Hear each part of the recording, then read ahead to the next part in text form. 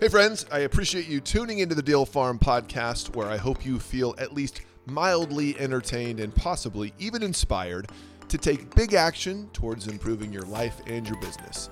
On this episode of the Deal Farm, Kevin and I talk with Kenny Rose about a very unique asset class combined with the crowdfunding platform. It's actually one of the most intriguing conversations I've had in a while. Stay tuned in to learn about this unique investing opportunity.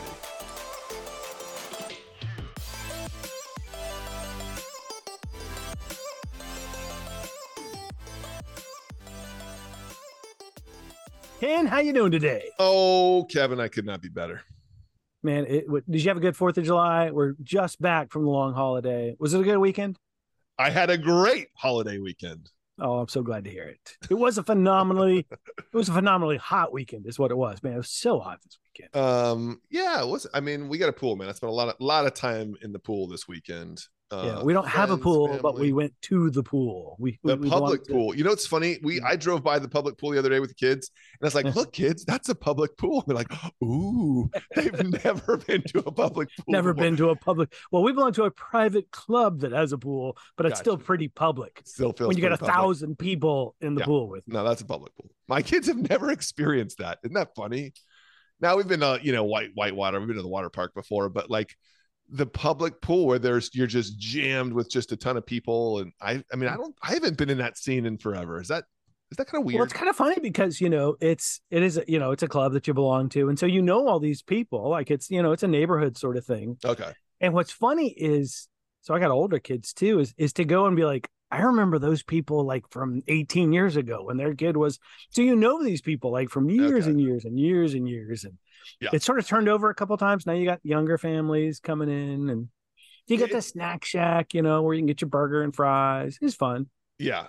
It's a scene though, right? Somebody's cranking the music and they're oiling each other down and there's kids screaming with the floaties on. It's a scene though. It's a scene. Well, and you got all the swim team kids too, right? So you're at a community pool, all the swim team kids are there. But it's not, when you go to like Whitewater, one of these water parks, you're anonymous. I mean, nobody knows you. Yeah. But it's the opposite. You go to the club, go to the pool, everybody knows you. Like, you've been around forever. So yeah, I guess that's true. Now, I'm thinking more of like just the straight up public pool scene where it's just a bunch of just random people jammed in there and it's noisy and there's more pee in the pool than actual chlorinated water and it's I don't know. Well, you definitely got the pee. In the baby pool, it's a little yellow, gonna be honest. But when one of the older kids comes, like they know what the lifeguards, they're telling you, oh, I know that family, and they can tell you about everything about everyone. I mean, it's a lot of tea getting spilled. Yeah. I get that makes sense if it's more of a club. My kids gave me the fun fact the other day, actually. They did swim on a swim team down the road. So they're used to being around other kids in the pool and in the swim team, and they dominate. I will do say they're very good swimmers. Fast. But they had a very interesting fun fact that they heard from their swim coach is that the strong chlorine smell that comes from a pool, is because of the pee. It's the pee and the chlorine. It's the chlorine at work, is what you're saying, right? Yes. That's right. Like if there was no pee in the pool, apparently you wouldn't smell again, this is coming from my kids, so take it with a huge grain of salt. But it's the pee that activates that strong chlorine smell. It sounds like an authoritative 13-year-old wives' tale. They know. I mean, they heard it, so it's got to be true. They heard it. Were you ever a lifeguard? Growing up? No, man. I'm no good. I spent one summer as a lifeguard, and let me tell you, there was a lot of chlorine. Yeah, it's got to be rough on you. But I got pretty dark too. I mean, it's nice being a lifeguard. I had a savage tan that summer. Wasn't that the summer you grew a mustache too? I did. Yes, I did. I looked very ethnic. I was dark and had a really thin, kind of nasty stash. Did you wear the aviators? Is the question. Every day were the aviators. Oh yeah, absolutely. Aviators, the mustache, the dark skin. That's a scene right there. Back in the day when your swimsuit was kind of short on a guy, you showing off some thigh. Way short. Yeah, way short. That's the new look these days too. It's hilarious. My son Rocco is 13. He went from like the normal knee length shorts to now the trend is almost as high as you can get them without showing your religion. I was like, what happened? Like, when did they become shorty shorts are back in? It's come back around. It's come all the way back around. Yeah. What in the world? You're going to the pool. Where are the jams? Why are people wearing jams I anymore? know. Where are the pockets on the side of these shorts? They're gone. Nobody's the wearing cargo pockets. short swimsuits. Yeah, what happened? Yeah.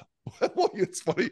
Anita's dad. All right, this is the last pool conversation, and then we'll actually get into the podcast. Anita's dad borrowed a pair of swimsuits from me, my swim trunks, in 2000, right after we were married.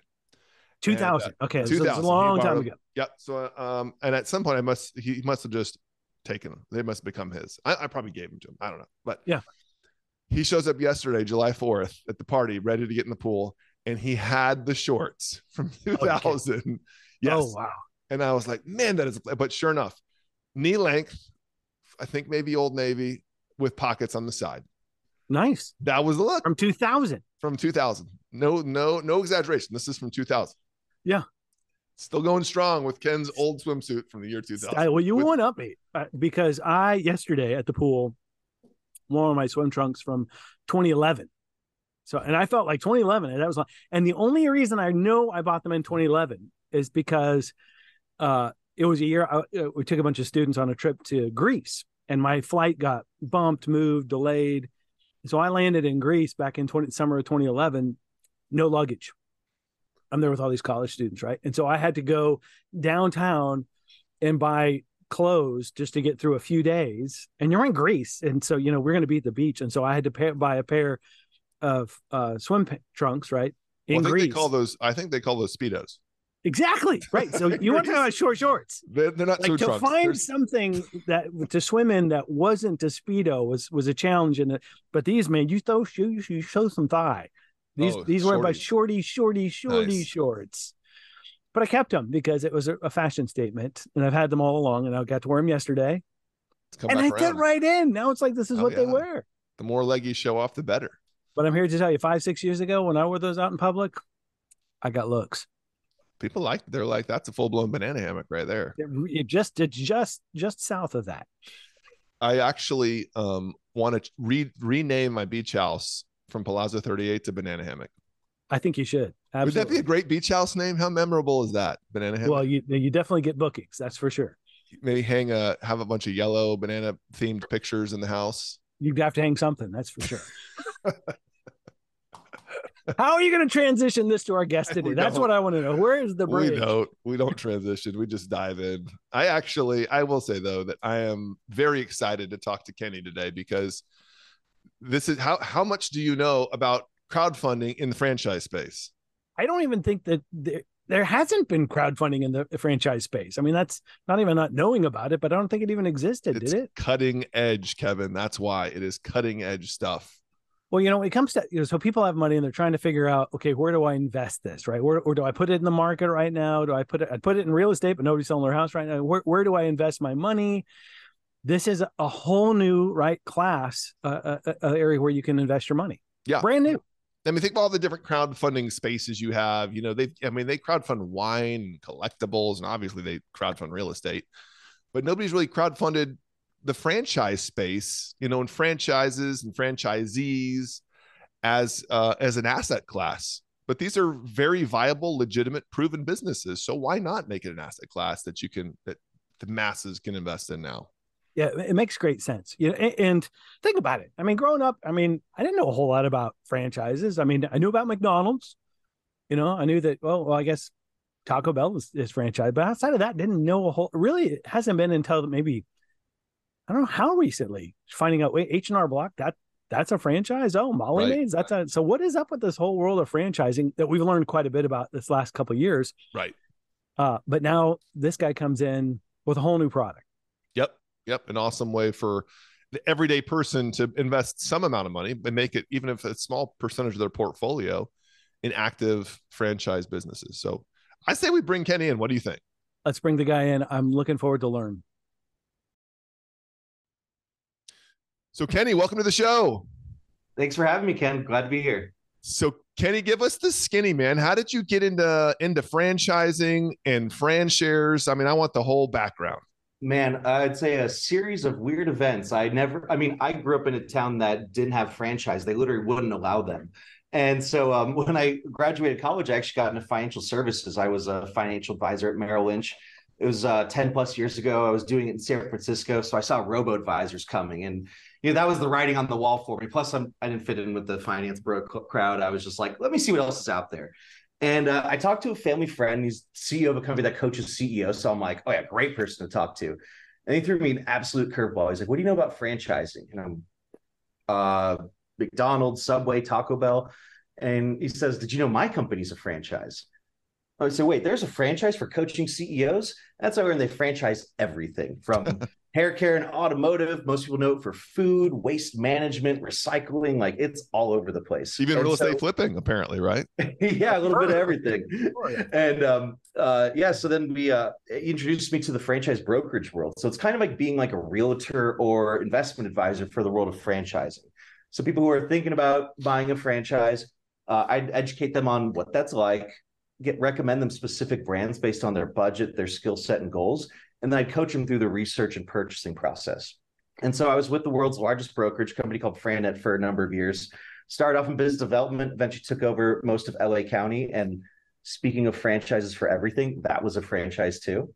And honestly, a big part of it was they were sold out in territory unless I wanted to go to Nebraska, I think. So between that and when my idea first started was I saw that Fundrise, the platform for the crowdfunding into real estate, had raised their Series A venture funding. And I started tearing through this business model, and it dawned on me. I'm like, this solves so many problems I'm hearing, which is most people don't have 6 or 7 figures of cash laying around.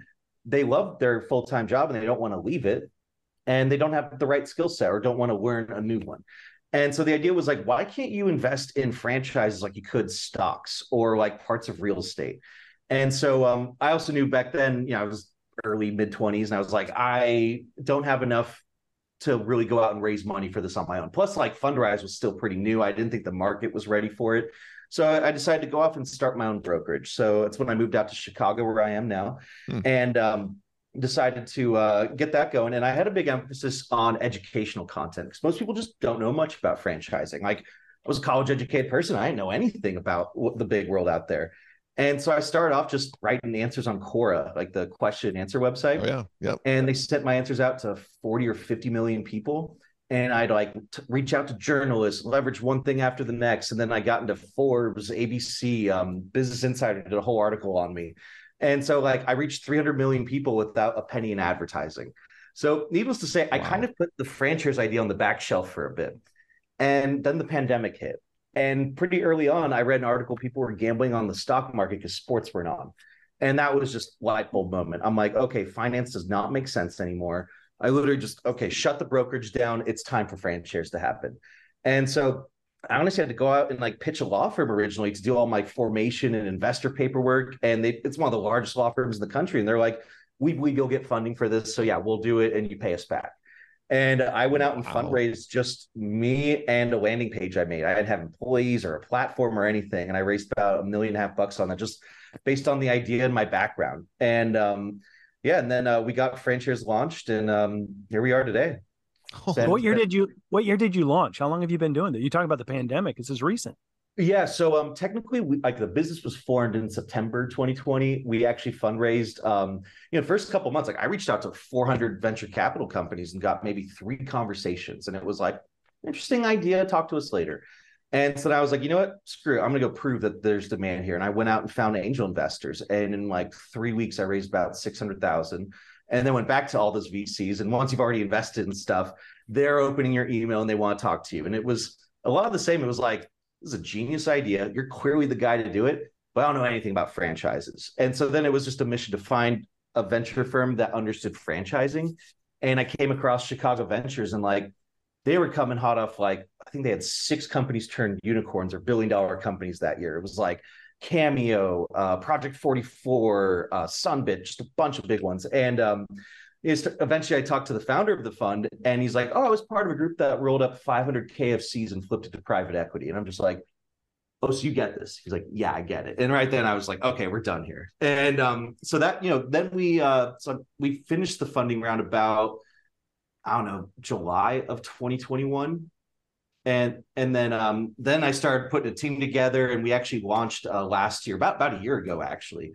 And we had the largest launch for an alternative investing platform with over 18 million in investment subscriptions. And frankly, toughest one we'll ever have to launch because it was newer brands, even though they had a couple hundred locations each, but they were net new locations. So, we're excited for everything going forward. It's been an asset class that people didn't know they want, but just understand immediately. So educate our audience real fast on what you mean by this specific asset class. I mean, this asset class is franchisees, right? That are part of franchisors. Yeah, so you're investing into a franchisee who's looking to expand into more locations or acquire other ones. And when you invest, you're investing into equity of the business. So you earn in two different ways. First is the actual equity side, so that appreciates over time as the business grows. But then also you're getting dividends from the production of the franchise. So we do quarterly dividend payouts to everyone. And then, so that's really what it is. It's very much like investing in a REIT or real estate investment trust, but for franchises. And I when I originally had the idea, I called it a REIT for franchises, but I realized that was more financial advisor to me talking, and greater audience doesn't know what you're talking about. Right. Well, and people are familiar with the crowdfunding space. Yep. They get fundraised for the most part. But instead of real estate, there's the franchises, which are still assets. They're not necessarily physical properties, but they're still assets because they're active businesses that are generating cash flow. And so that's the asset. Now, how are you deciding who to invest in? Yeah. So a couple different ways. Like first off, we like doing taking a look at the industries and top down, like what industries are growing, have a lot of headway, what's Amazon proof. And then we look at what are the brands within those industries that we really like. What's their leadership team like? What's their growth and number of locations been? And a great thing about franchising is it's actually regulated by the Federal Trade Commission. So there's a lot of transparency involved. Like if you're looking to potentially buy a franchise, these franchises have to be registered and show like, has there been any litigation, bankruptcy, and they're allowed to show what their financial performance representation is. So like, what does the average location make? And so we look at these and we see like, well, which ones are growing in performance and same store sales. And also like what's easier to manage. So we tend to not like ones that have like too high of an employee count. And, we tend to prefer service businesses. If there's less inventory, I'm loving it more. Mm-hmm. And the less sexy, the better. I mean, our first portfolio, we've got waste management in there. And, that's about as unsexy as it gets, but I like trash. It just keeps coming. So what was attractive about that business? I mean, people hear waste management franchise. Yeah. Why was that attractive? Yeah, a bunch of reasons. So for one, it was probably the fastest growing franchise I'd ever seen. In like 3 years, they sold like 500 locations. It was a very new aspect of it, which was like you weren't competing with haulers trying to take trash away. It was in trash compaction. So what they do, it's called Smash My Trash. And basically any commercial dumpster, especially those ones that are open top, it costs a bunch of money to get that hauled off to the dump every time. So these guys come in, mash everything down so you can keep filling it back up again. Less trips to the dump, save 20% on your waste management costs. That was a very unique value proposition. And, now like one or two competitors popped up, but just not very good in a bunch of different ways. But, I love that it was repeat business. It's a pretty low employee headcount. We've got general managers in place and salespeople, drivers, but, generally locations are like 4 people that run the show. And it's very highly scalable. As you like do better with the business, instead of building more locations, you add more trucks and add more drivers. And the leadership team is just incredibly good. And financial wise, like the margins are incredible in that business because you're paying for people in the truck and then the trash is there. Like you don't have inventory. You're just maintaining that truck. It's service, like you said.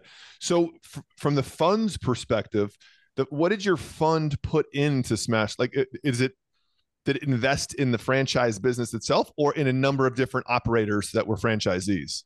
Yeah, so we went out, basically they were sold out in most of the country. And so I was kind of in a land grab, but I'm like, what are the best territories left and that I could get up? And so we bought the rights to all of Rhode Island, greater New Orleans, and pending for greater LA and Seattle. And so basically we decided, because it's such a low employee model, that we put our own general managers in place to run the day-to-day.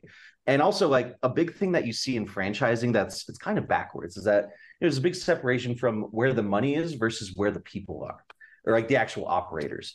And so, especially when people are investing personally, it's a massive financial undertaking. And, you're scared a lot of the time. Like you're going to business for yourself a lot of time the first time. And so people tend to try and see where they can cut corners. Like, oh, I could get a general manager for this, but you can find this one for 30 grand less. Oh, they say this location, but I'll save 40 grand a year doing this one. Oh, and grand opening, they say 20, I'll do 10. So they think they just saved $70,000, but really they just ruined their whole investment. And so we take it as like, we need to overinvest in the foundation. So we look for way better general managers than other locations will have. And when we're doing our training, like the corporate teams coming up and they're like, where'd you find these guys? They are unreal. And I'm like, oh, I invested in people. And so, that's how we're doing it there. But a lot of our other locations that we're doing and we're partnering with existing franchisees who are looking to expand and do more locations or acquire other locations. So, franchising is just such a big industry. There's a lot of different ways to do it. And we just want to bring all those different ways to the general public. Maybe talk for a minute about some of the other brands that you guys are investing in. Yeah, so we started off with two, being that Smash My Trash, the other one Teriyaki Madness, which is when you think about like Asian fast food or QSR quick service restaurants. Like, can you guys tell me another one besides Panda Express that's like nationwide? No, which is crazy for how big of food industry that is, right? You're talking burgers, like how many burgers and chicken sandwich places. Totally. And so Teriyaki Madness basically took like the Chipotle approach of customization, making things fresh, loyalty programs, and then brought it to that industry, which is, dominated by Panda Express, which no one's ever going to argue is healthy for you.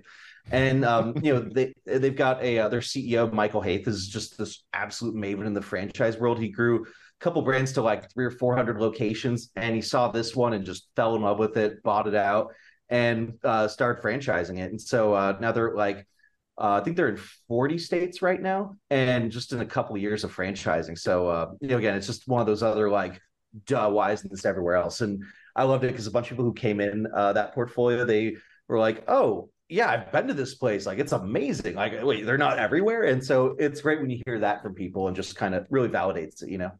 So you go into a brand. Oh, go ahead, Kevin. I was going to say, is that when you became an operator similarly, or did you find operators and partnered with for them to expand? No, so that one we've already partnered up with franchisees, and we're actually going to be doing a corporate store with them too. They wanted like a big corporate store near headquarters where they could even like train new franchisees and stuff. And so we're partnering with them on that. So then how do you vet a potential franchisee that you're going to partner with? Yeah. What is it you're looking for? What's a good fit for you? Yeah. So, like I said, we start top down. We look at like brand or industry brand, and then go into like, okay, now we found this brand. Who are the operators that we like? And honestly, the franchisors know who all these people are.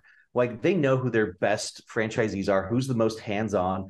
Like the first one that we partnered with, like it's a husband and wife team who they basically brought Buffalo Wild Wings to the entire Southeast. Like they were both working for corporate, opening new stores and managing them. I think between the two of them, they opened like 50 locations.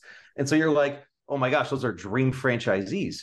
But, like anything, it's just that like, bank looks at like, well, you already opened this.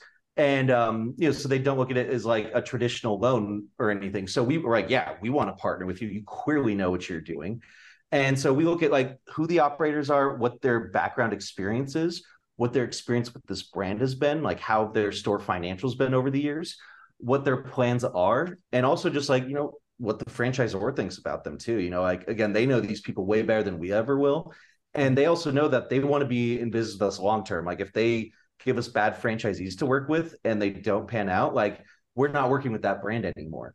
Mm-hmm. And so they're aligned with us like, hey, we need to give them the best ones to open the most profitable locations. Interesting. So as a franchisee, let's say you're an operator with any number of brands that you guys are working with, and you've had some success, you've opened a couple locations.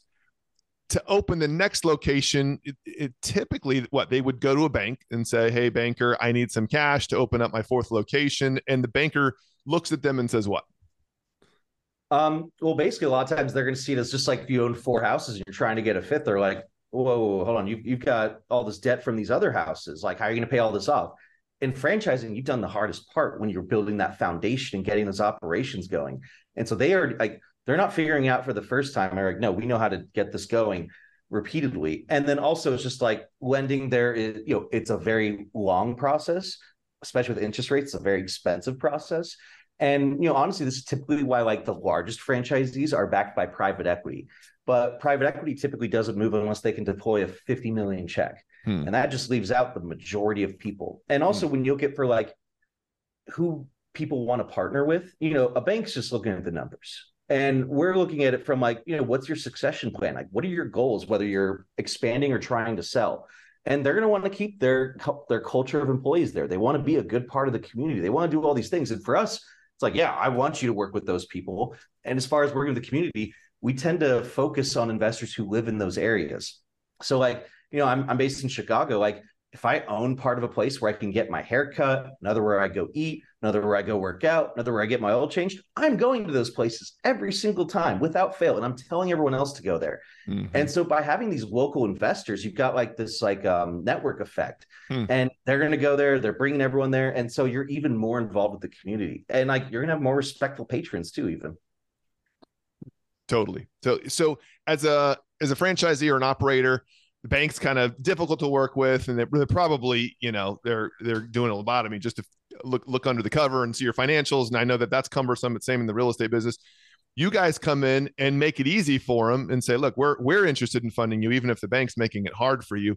What sort of loan terms are they getting in most cases? Is it because it's not just loan, you're asking for some equity too in a lot of cases, it sounds like. Well, actually, for now, we're just doing equity investments. Eventually we'll do more on the lending side, but like we want to be partners with them in the long term. Gotcha. And, so do all of our investors. Like, people are looking for these long-term investments that also pay out dividends. And like, if you're looking for investors as a franchisee, like you don't want someone who's looking to just like exit in 3 to 5 years and just be like, okay, now you got this person. Like you want someone who's partners with you for the long term. And if we're invested in 10,000 franchises, like we're going to be happy for a very long time. They're going to be happy for a very long time. Wow. Interesting. So you're creating a lot of partnerships. Do you have a staff? Do you have a team of people on your side then that are kind of watching these partners and looking at their books and making sure that they're managing things appropriately? Yeah, so that's a great thing of working with the franchisors too, is that like the franchisors, they're making sure they are getting their royalties. So like they have to make sure the books are up to date. And so we actually get to work with them as well. And they're making sure that we are, that they're performing well. We also have insight into like key performance indicators. So we'll know ahead of time, even if like there's any type of downturn, like if you start seeing that marketing is less effective, that's going to be a leading indicator before you start seeing revenue go down. And so that we can start adjusting with them. But we've got a great team. Like, I've been in the industry for 10 plus years. And a bunch of our advisors have been in the industry even longer. One of them is the founding CEO of a 450 location franchisee. And we have another one who's the co-head of franchise investment banking at Houlihan Lokey, which is one of the biggest investment banks in the world. So, I like to say I don't know everything, but I surround myself with people that do. And so we want to make sure we've just got brighter minds who are able to, if I have any questions or any concerns, I got my phone call away from an answer. Nice. I'm curious, why franchising? I mean, you told us a bit of your story. For folks out there, like all of us, who we didn't know a whole lot about franchising coming out of college. Why, in your mind, having the experience you have and now with this new business, why is franchising a good thing to explore and invest into? My dad and I called it the left lane theorem. We developed, it's a kind of an inside joke with us, but we ditched school in high school one day. We were going to some like sales and motivational conference and stuff. And it was even like right after, it was back when I lived in San Diego, and we were like, Marty Schottenheimer was the coach then. And I got fired after like 11-3 season or whatever, and gets a standing ovation. But as we're heading to this thing, we see this line of cars that's like a mile plus long, just hundreds of cars. And we see it's all going to the exit that we're going to. And my dad looks at me, he's like, how much you want to bet? Like we could just go right past them, even go to the next exit and come back around, and it'll be totally fine. And we're like, yeah, screw it, let's try it. And we go there. Not only that same exit, there's another lane. And so we go in this, it's like, oh, you turn left instead of straight like everyone else. So we did a left and a right, and we were there. Saved like an hour of traffic just by going on the left lane. And so it's kind of like being big fish in a little pond. And so like I heard about this franchise world, and I'm like, this is almost like $1 trillion industry that like, I was in college a couple of years ago. I don't know anything about this. I know most people I know don't know much about this. So I just saw it as like, I didn't know what I was going to do in the industry, but I knew that there was a lot to be done. And so I just saw it as just a whole bunch of opportunity because like, when I was in financial advising, there's a million financial advisors out there. There were very few franchise brokers out there, and now no one doing what we're doing. Love it. Now I'm looking at your backdrop right behind you. You've got a sign that says wait list, and it says 41,032. What does that represent? That's how many people are waiting for our next offering on the platform. So when you go there and sign up, you get put on the wait list. And as we have offerings, we'll let everyone know, and you're able to come in and make an investment if it's a good fit for you. More than 41,000 people waiting to invest in this business. Yeah. Do you feel some amount of pressure, like, crap, I better create some opportunities to invest in? Actually, that's one of the reasons I have this is like, if anyone signs up, it flips live actually. And so every time it does, that's just a reminder, hey, someone believes in you guys. Go make it happen. Go make more things happen. And so pressure, no, it's opportunity in like the future. So I love it. That's incredible, man. So talk to us about what you've funded so far and what's upcoming inside of Yeah. So as I mentioned, our initial launch, we had over 18 million in investment subscriptions, and that's to do 55 locations between those two brands I mentioned. Coming up, we've got, I can't get into too many specifics like SEC stuff, but we have another offering coming soon that'll be a couple hundred locations in some of the biggest brands that across Mexican food, burgers, things like that. And then in the future, we're looking at partnering directly with the franchisors too, because it's kind of like the Chick-fil-A style of ownership, where instead of it being $1.5 million to own it all, like it would be if you were outright there, it's only 10 grand because they realize the best operators are the people who started off working from within. And so basically we're going to bring that model to every other franchise. So if you're looking at like a Bojangles, for example, they don't want someone who's just writing a check. They want someone who's actually going to go there, work every day, and be happy about this opportunity there. And so, honestly, franchising covers over 4,000 brands, which is more than there are stocks on the stock market. And it's almost $1 trillion in annual revenues. So, we got a lot of things going forward here we're excited about. Sounds like we need to have you back on in about a year, find out how this thing has exploded. Please do. You know where to find me. Or hopefully you can find me by then. It might be too hard to catch. Becoming a Barbados or something. Somebody's listening to this thinking, well, crap, he's got 41,000 people on a waiting list. What's the point of me even inquiring? I mean, you feel like there's going to be ample opportunity for new people to invest? Oh yeah. And also like every offering might not be right for everyone. You'll still get the opportunity to check it out, but if it's something like maybe it's a food portfolio and you're like, hey, I don't want to invest in the food business, or there are new locations and you're like, oh, I want to invest in existing ones. Like, it's not like every offering is going to be perfect for you. It's just like, any home or any stock investment. It's like not everyone's a good fit for you. So, right. You get there, you'll get to see the opportunities they come up and decide if it's a good fit for you. But we've got some very large offerings coming, so we'll be able to fit everyone. Exciting. And just people are listening to this thinking, well, how much are people investing? So give us an idea of what's the minimum you can invest. What's the high end of that people are investing? Is it everything in between? Yeah. So the goal for this was to democratize franchise investing, make it available for most people out there. So the minimum investment is only $500. Wow. And we've had people go into well 6 figures, and actually we had some institutional ones go into 7 figures plus. And so it's all over the place. I think our average intent investment on the wait list is like 13,000 and change. And so it's you get people from all sorts. And I actually made it a mission of mine. I got a lot of founder CEO friends, and I always ask for advice. And one of them said, if you talk to 100 prospective customers, you'll get an MBA in building your business. And I was like, cool, I want a doctorate. And so between like March and May last year, I talked to 600 people on our wait list one-on-one. And so it was everything from I know nothing about investing and I'm 18 years old to, I talked to some billionaires. So like it's all over the place. And that's what we wanted, is that like it's just not accessible to most people. Like even if you're like a family office or private equity company, unless you're known for franchise investing, those investments do not just appear to you. You have to be known in the industry for it. So it's been great since we've launched. We've gotten over 200 million in inbound deal flow of different franchisees looking to raise money through us. So it's been, honestly, dream come true. Because when I was doing the brokerage side, I get a lot of people like, hey, he does some franchise stuff. I don't get it. Now it's like everyone gets it. And a lot of them are like, I see what you've been doing over the last few years. Like the brokerage was great, but it was all in preparation to build it for this. Sure. Yeah. You got your education in franchising, and now you know where and who to invest in. Yep, exactly. So qualifications to be an investor, is it accredited, non-accredited, everything? Yeah, so I mean, there might be some offerings that are accredited only, like we've done that in the past, but in general, the idea is that it's open to anyone, accredited or not. And down to, so anybody can invest, even as low as $500. Are you able to talk about returns, or is that one of those things that's sort of?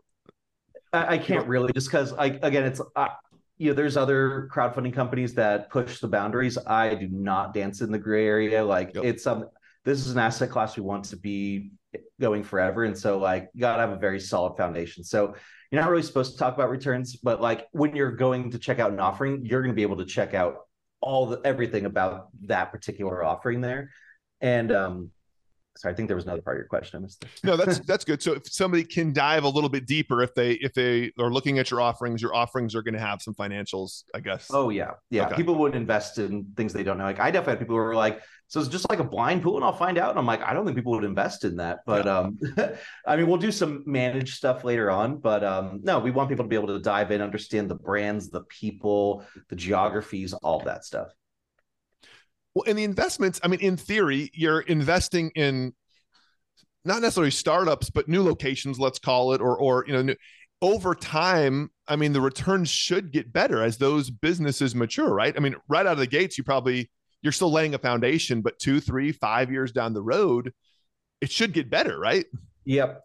That's how franchising generally works. Is that like the longer you're in business, the more you're doing, and also we like to prioritize investors who live in those local areas because then that's built-in customer base. And you're going to go to all those services that you're invested in. So we should see a lot quicker ramp up for franchises because you have those communities literally invested in their success. Right. And so just a lot of different directions to go from here. I'm excited for. So how does an investor then cash out? Let's say they've invested, they were in it for 3, 4, 5, 8 years, and it's like, hey, time for me to cash out. What do they do? How does that work? So we actually have a trading platform. So you're able to list your shares on there. And, it's like kind of like a bid-ask system like you have for stocks. And, obviously it depends on like other people who are looking to buy, but we've got, some big buyers that are looking to probably just snatch everything up that come along. Again, time will tell for all that. We always like try and preface it with investors like, hey, treat this like a long-term investment. Don't invest more than you aren't prepared to be without for a few years. Like that's how because like you said, they build up over time. That's how you're going to make more money is holding on to it longer. And also like, there's some like when we invest in existing locations, you'll be getting returns sooner, but you won't see the equity appreciation as much. And then vice versa, you do new locations, you won't see the income right away, but you'll see a lot more equity appreciation. So, we just want to have all sorts of different vehicles for people. Some people might be income focused, some might be more growth focused, and we'll be offering portfolios for all of those. Amazing. So they're getting distributions. Your investors, for the most part, are getting distributions right out of the gates, or is it quarterly? Or how do you do distributions, or does it depend on the fund? We do quarterly, and as far as like when they start, again, it depends on the portfolio. Like some could be out of the gates. For the last one that we did, we told people like, hey, it's a bunch of new locations. Like I'd rather over prepare them and tell them 18 months. Mm-hmm. And we're looking to beat that, but also just I'm a under promise over deliver person, and I like to stick to it. Yeah, that makes sense. Man, I love it.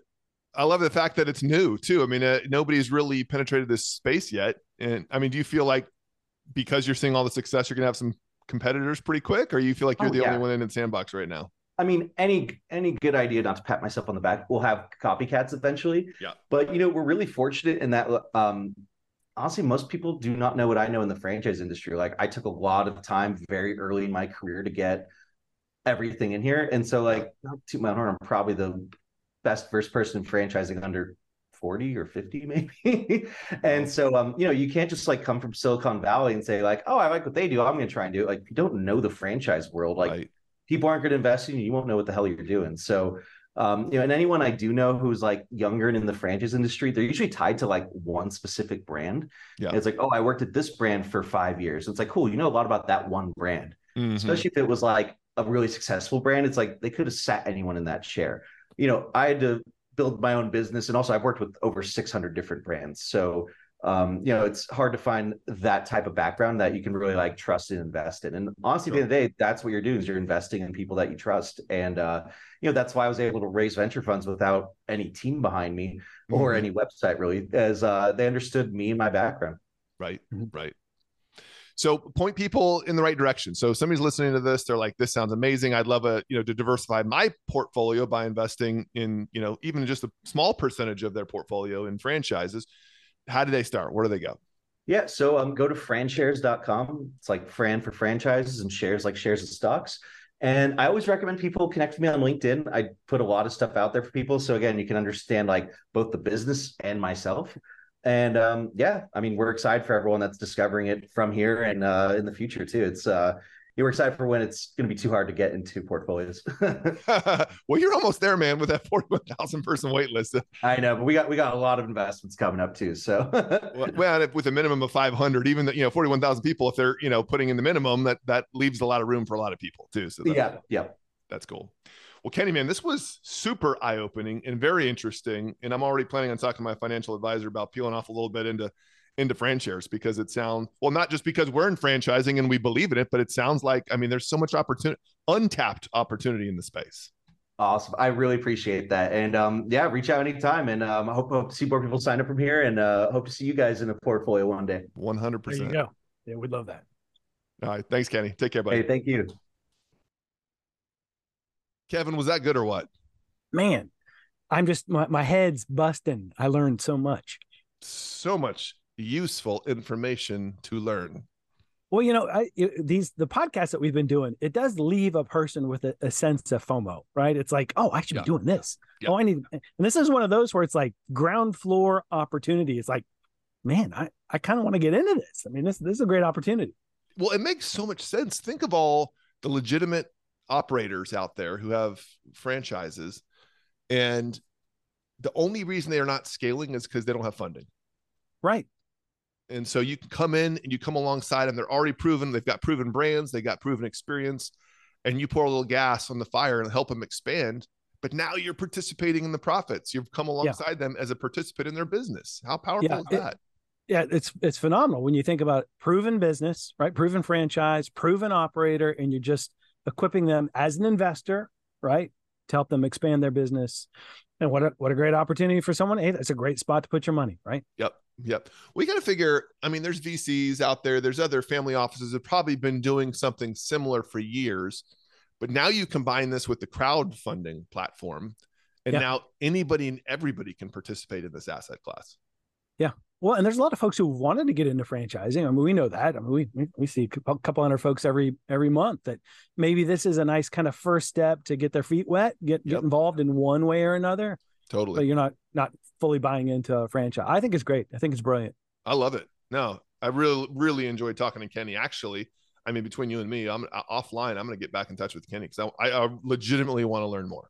Yeah, I think I totally agree. I think this is something we need to pursue just for our own sake. Exactly. Yeah. Well, I love learning. I don't know about you, Kevin. I learned a lot. I'm ready to learn. I'm ready to learn more. How about we do this again next week? And the truth be told, I'm a learner. I got a PhD. I've always thought that about you. I've stayed in school, man. I was one of those guys. I learned so much. I just like to learn. You are a I went and got a bachelor's, and then I went and got my master's, then I got my PhD, and now it's like, got the podcast. It's a place to learn. It is. Every time you talk to somebody, it's like the light bulbs just go off. I know. Or do they? Why aren't we doing this? This is what we should be doing. Light bulb is on, right? Yeah. And the other reason I love this space is because obviously we've gotten our education in franchises over the last year and a half, building out Red Barn Home Buyers, and I think the connections that we're going to even be able to make through Kenny are going to be pretty awesome. Yeah. But we're just so intrigued by the space. We're learning so much. We're having a ton of success. We're seeing our franchisees have a ton of success. And so I think that's maybe why we're super excited about it too. Well, yeah, it's a great opportunity to network with somebody who's really deep in the franchising world, knows a lot of key people.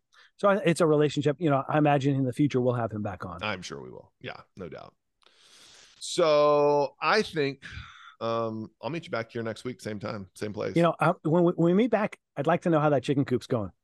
I'm really hoping for an update there, because I spent part of my 4th of July weekend building a swing set, or actually now I'm into the fort/slide area. Oh man! And when I'm out there, right, dying in the heat, I was wondering, I wonder how the chicken coop's going.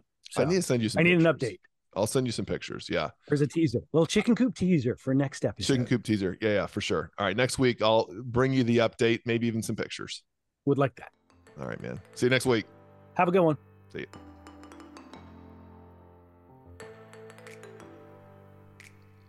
Friends, thanks so much for making it all the way to the end of today's podcast.